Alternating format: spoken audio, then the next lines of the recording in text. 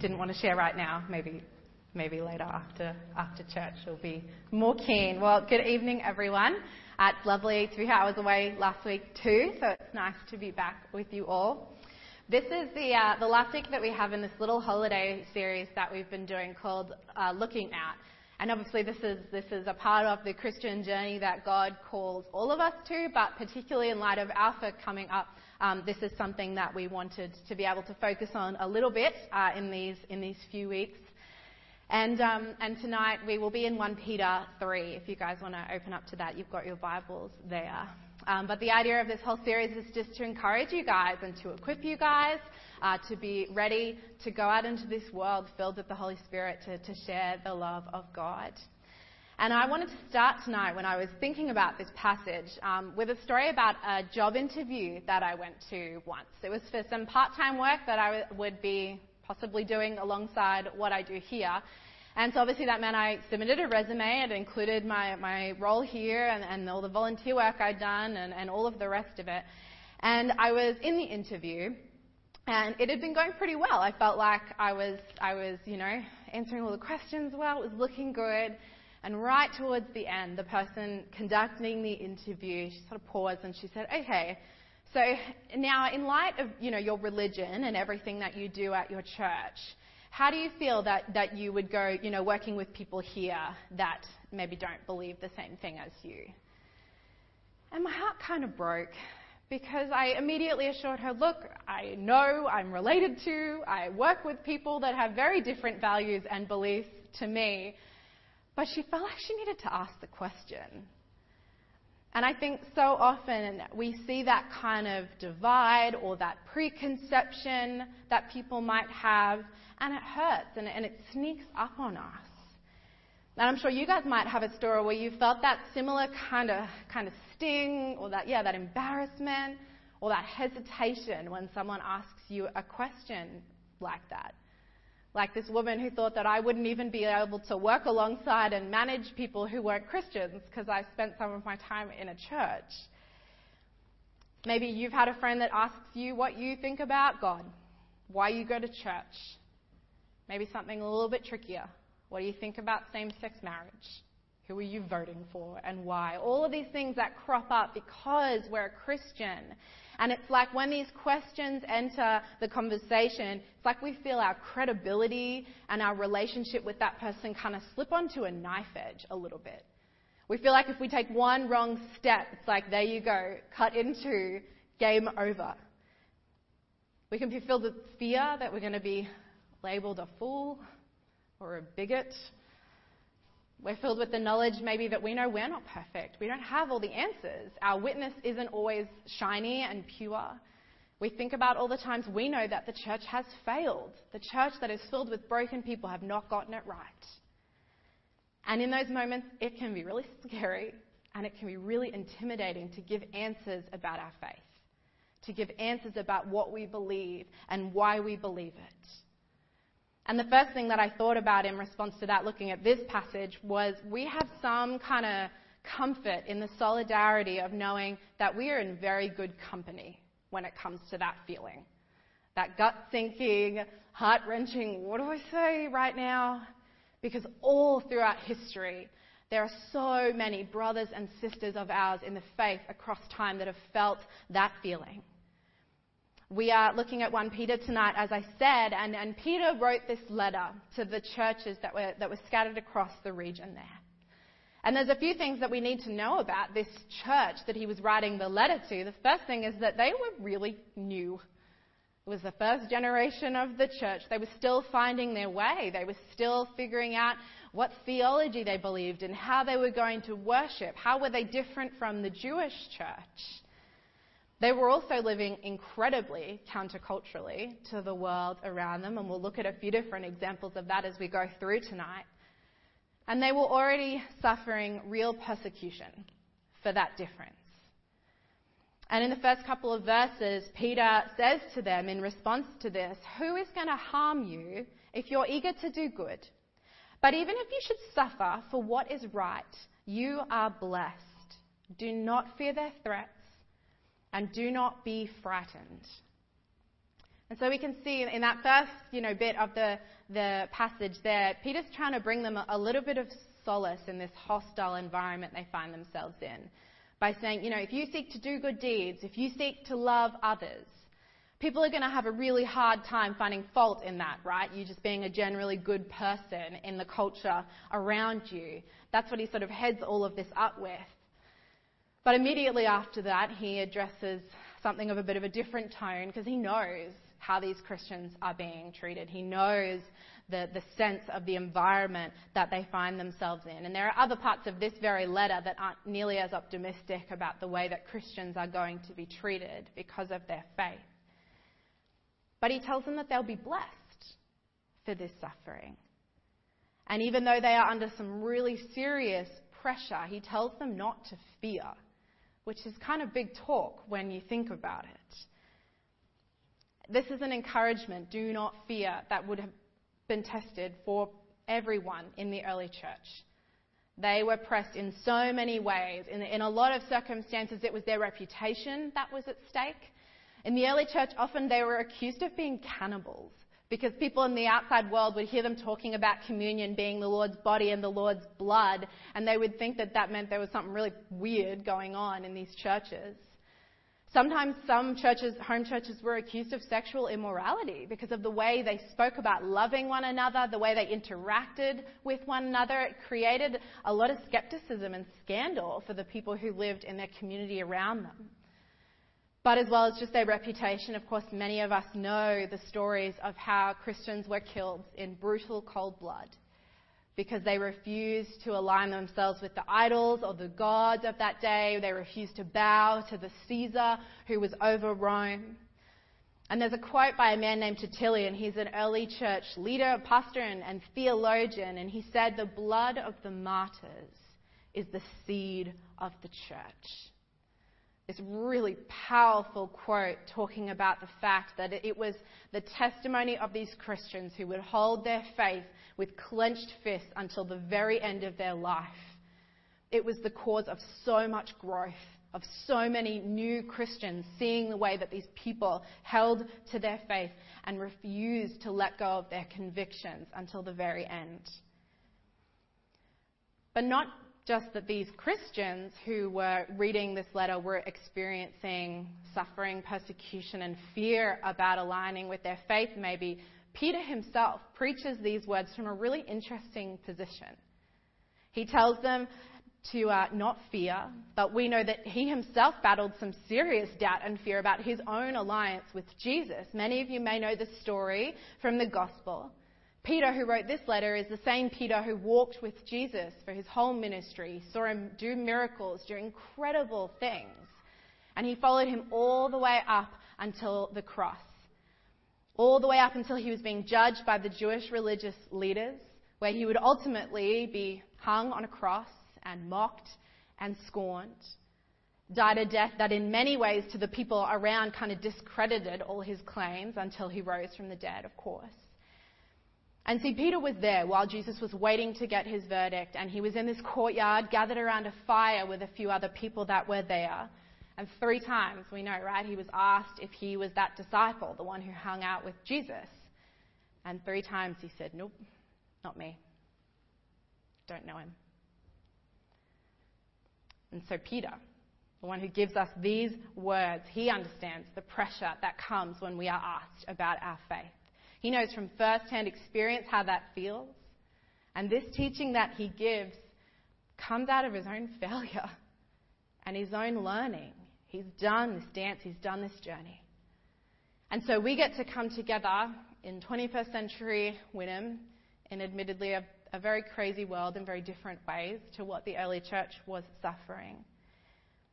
And we get to know that for any moment that we might have frozen when someone asks us what we believe or why we believe it, for any moment that we have worried what will come of our relationships when we share the reason we see something the way that we do, we get to know that we are not alone.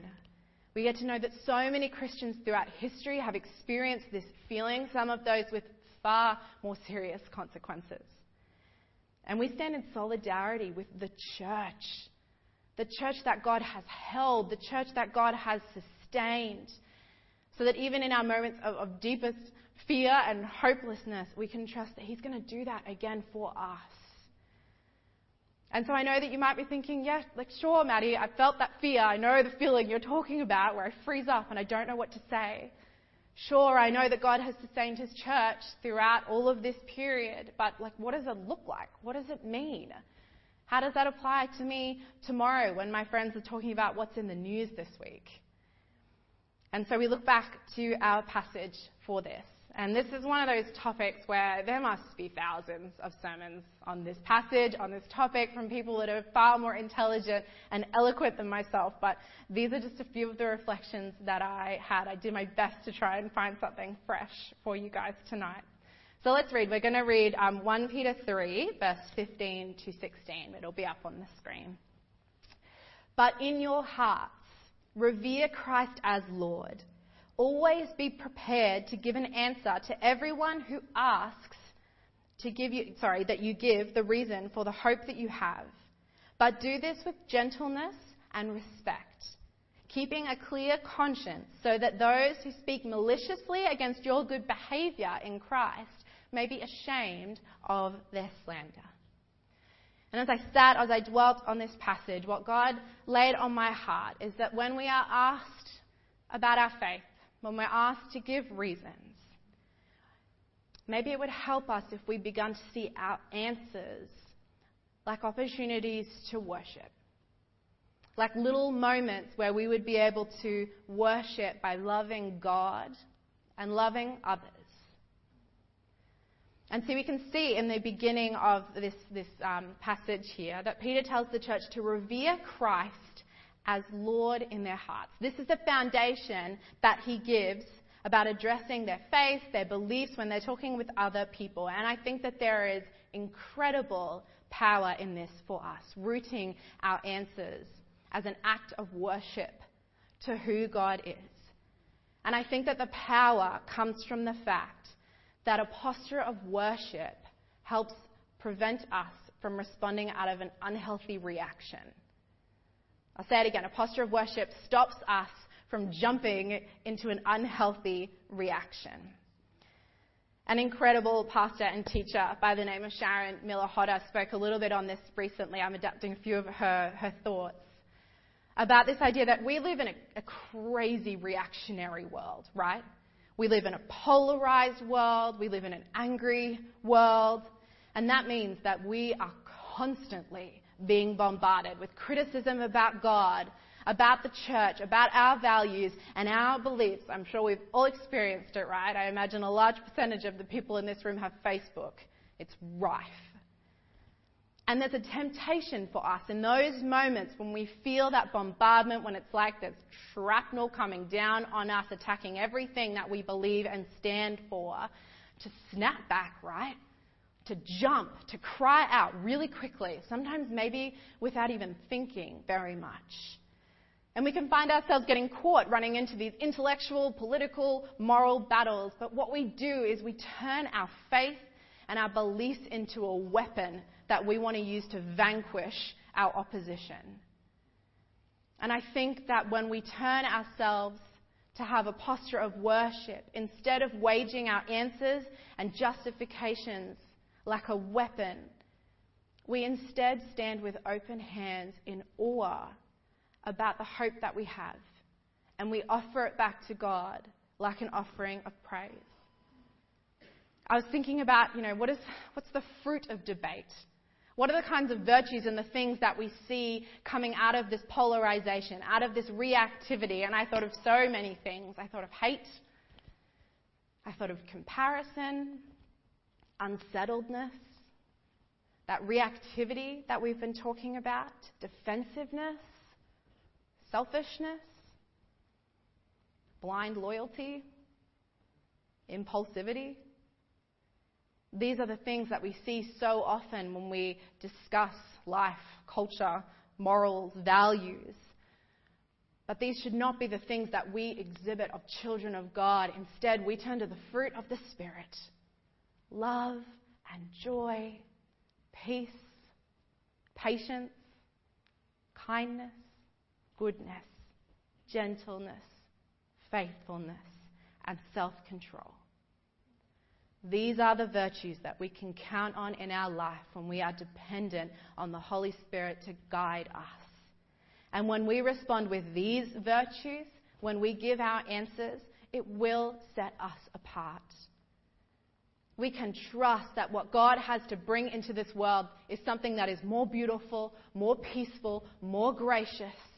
And when we root ourselves in dependence on Him, those are the kinds of things that will come out of us in those opportunities we're given to give answers about what we believe, why we believe it.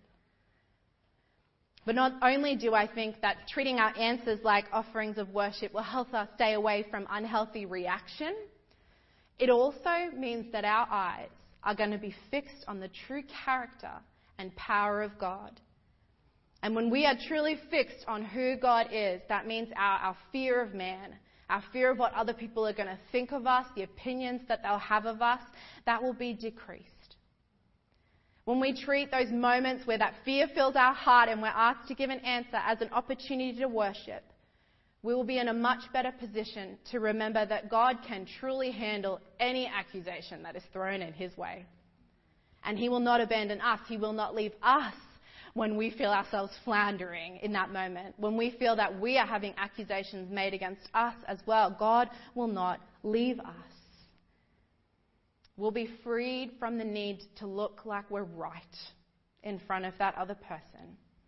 We'll be freed from the need to look like we've got it all together, because we know that God is in control. We know that God will win the war of all of the morals and the spiritual realm ultimately that's going on in this life that we live. I could think about a time when I was pondering on this. I was on holidays with my family, and it was one of those occasions where you'd had a big day and you were just sitting on the deck and it was dark. We had dinner, everything was quietening down. And someone very, very close to me, who doesn't often ask about my faith, looked at me and said, how do you know you picked the right one? There's so many different religions, there's so many different beliefs. How do you know that yours is the one that's true? And I could have jumped right in that moment. I could have immediately started reacting to everything that I know that they think about religion. I could have started trying to pull archaeological facts out of my back pocket to win them over about the validity of Christianity. But I remember in that moment, God just washed something over me. And I felt this incredible peace, and I just shared some of my testimony, explaining that I had experienced the truth of what this religion claims in my own life. I had been overcome so many times by God's faithfulness and His working. He had proved that He was real to me as I saw Him working in my life. I explained that I saw His fingerprints all over creation in this world, and the good works that humanity manages to do. Those things align with the value and the character of God as it's revealed to us in His Word time and time and time and time again. And as I shared, as I spoke, I had no idea how it was going over. And I didn't win that person over. I didn't convince them that God was real and they should fall down on their knees and give their life to Jesus immediately. But they didn't fight me either. I didn't answer out of fear of what they would think of me or immediately react to everything that I knew they believed. I just shared about the beauty of the God that I know. And it was peacefully heard. I think it takes some of the pressure off us to feel like we need to get it all right. Share about the love and the beauty of the God that you know. Paul tells us in Colossians, since then you have been raised with Christ. Set your heart on things that are above, where Christ is, seated at the right hand of God. Set your minds on things above, not earthly things. And so that's the first thing I see in these passages as I reflected. When we can give answers about our faith out of a heart of worship and love for God, our eyes are completely pulled from the chaos of this earth. We can resist that temptation to react defensively, and we can trust in God's goodness and power rather than fearing the opinions of others. But as well as our answers being worship that loves God, we also need to make sure that it's worship in the form of loving others as well, of course, right? You still have a human being sitting in front of you that you have a relationship with, that has their own life experiences. And Peter tells the church in these verses to treat others with gentleness and with respect in these kinds of interactions that we have with people. He refers twice in this passage to doing good deeds that will inevitably bless others. But I think we have so many temptations in these kinds of conversations where we're giving answers about our faith to disregard people when that feeling of intimidation or worry comes up. I think one of the ways we disregard them is we fear giving their views any validity. We don't want them to feel like we agree with them. We don't want them to feel like their view is okay. And so we just kind of want to run away. But Peter says, no, be respectful. And sometimes I truly think that means listening to people's views, hearing them out. I loved what Sam Chan was sharing a couple of weeks ago in the Way of Life podcast we had here, about asking our family and friends what they believe, honouring where they are at so we can journey with them well, being respectful. But I also think that sometimes we can disregard others by brushing them off, whether that is defensively or dismissively. And Peter says, be gentle with them.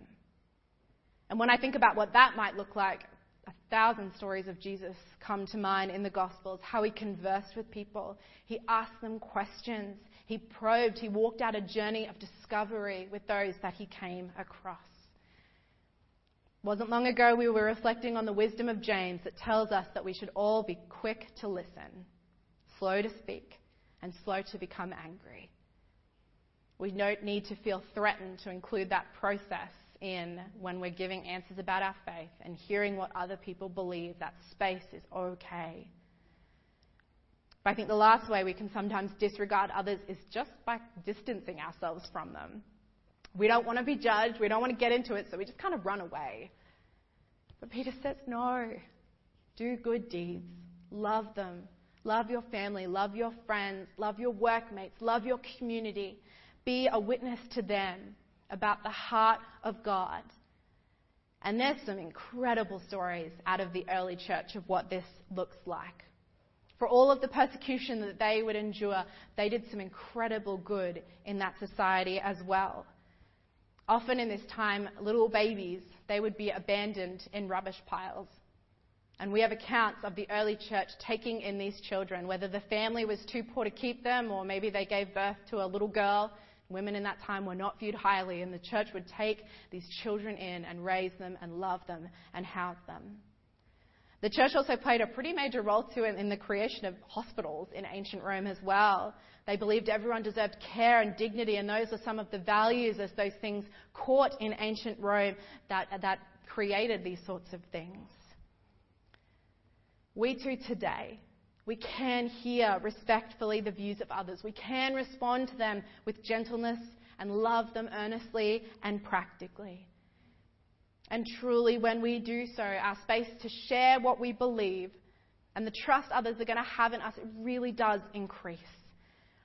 And I feel it important to point out that this isn't a manipulation, right? We don't just relate to and converse with people because they're like prey, that we get to catch for the kingdom of God. I found a quote by Tim Keller, and at risk of taking a leaf out of Matt's book, I'm going to share it anyway. He said, we shouldn't love people in order to share our faith with them. Rather, we share our faith and ourselves with them in order to love them.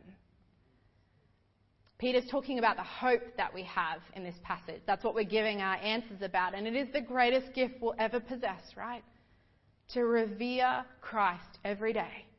To revel in the joy of our salvation. And we know, right, that sharing this with people, the hope that we have in the hope that they might come to know it for themselves, is the greatest act of love we can ever give. But there is a whole lot of life that happens between those moments where we might get to lay it on the table in black and white. And it's in those long in-between moments that we need to love others well. We need to worship our Lord by loving others, that our answers might carry weight. And so I suppose that all of this to say is just that we need to shift our perspective a little maybe. When we're asked about our beliefs, about our faith, we shouldn't just be answering or defending or reacting. Instead, we can worship We can engage in worship that puts God in his proper place in our heart and our life. So all of our answers are clothed with the fruit of the Spirit, and we are filled with awe of him rather than fear of man. And we can engage in worship that loves others so well as children of God by treating them with gentleness and respect, sharing with them where we can the hope that we have. It's such a subtle change of perspective, but I do believe that it can be a really important and powerful one. Changing us from a people that might be seen as, defensive keyboard warriors into passionate storytellers.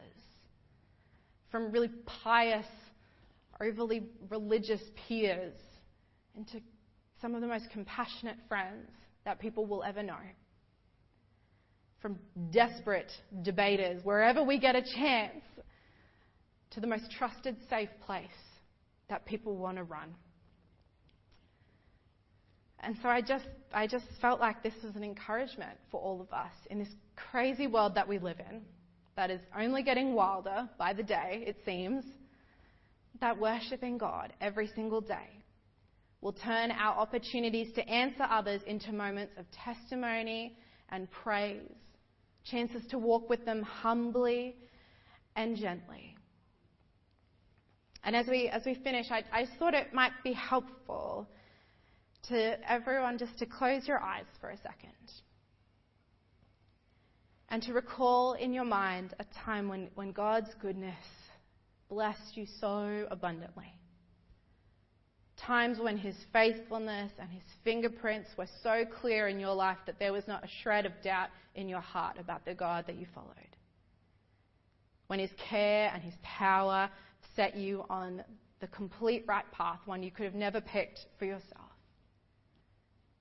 These are the sorts of stories that we have to share with others, to worship our God, to praise his goodness in our life, and share who he is to us. And to also recall the times where maybe another child of God that you know, another disciple, believer, has shown you gentleness and respect and care. And as you recall the love that you felt, the acceptance that you felt, let that be something that inspires and spurs you on to bring that feeling into other people's lives as well. My prayer for all of us here tonight is that the Spirit would fill us up to the point where we are overflowing. So that when questions come and chances to share our faith are given, there's not fear or hesitation that fills us, only worship and praise and love. We're going to worship in a moment, but just as I was singing in that last song, God laid it really heavily on my heart that there are people in this room who are feeling stuck, are feeling frozen in this world that we live in. Maybe that's because you open up Facebook and you get so overwhelmed about the way the world sees us, you are terrified to put yourself out there as one of those Christians. Maybe you've been giving answers to someone for such a long time and it is not making a difference, and you are discouraged and you are tired. And I believe that tonight God wants to fill you afresh. I believe that he wants to fill you afresh with the hope that he will move, that he will fill you, that it is the Spirit that will convince that person that you love, that you've been praying for, that you've been speaking to them about Jesus. I believe that tonight he just wants to take a little bit of the weight off your shoulders. He wants to let you know that you don't have to have it all figured out. Just worship. Just love him. Just be with him. And so I want to pray a blessing over you now before we sing, that you might feel free to leave this place ready to worship and know that God has got you and he's holding you. So let's pray. Father, we thank you so much for the testimony of the church. Your bride that you've grown and you've nurtured and you've walked alongside, Lord, through so much suffering and so much fear. And yet, it's never been crushed. It's never been squashed out. Lord, we want to rely afresh on that faithfulness tonight. Lord, and we pray that when we think about that, you would make it true for our own lives as well, Father. When people come and ask us about what we believe, who we believe in, Lord, that you would help to eliminate some of that fear, that intimidation, that hesitation, Lord. And you would replace those feelings with a knowledge of who you are, with stories of your love for us and your faithfulness to us, with inspiration to reach out and love the person sitting across from us, asking us these questions, Lord. I pray for anyone here tonight, Father, who is feeling frozen, stuck, whether they're overwhelmed by all of the arguments, all of the opinions, all of the criticism in this world towards your children, towards you, Lord. And for those that might be feeling weighed down by the journey of giving answers and not seeing fruit. Lord, would you fill them afresh with a fire for you and a love for you like that which they felt when they came to know you for the very first time. Lord, would that passionate love rise up in us? Would that be the thing that pours out of us when people ask what we believe, Lord? Would you lift the weight from our shoulders that makes us feel like we need to have it all right, have all the answers? And would you replace that with a knowledge that your character, your goodness, and your love will be enough, that it will win hearts into this kingdom, and it will change people for eternity. So Lord, would you help us, whether we're inviting someone to Alpha, whether we're praying for our family, witnessing to someone at work, Lord, whatever it might be, would you help us this week to worship you? Lord, thank you that you found us. And now that we are children of yours, we just want to serve you so well. And so we commit ourselves to you in Jesus' name. Amen. If anyone would like prayer tonight, feel free to come down the front, catch us after the service. Any of the team matter, I would love to pray with you.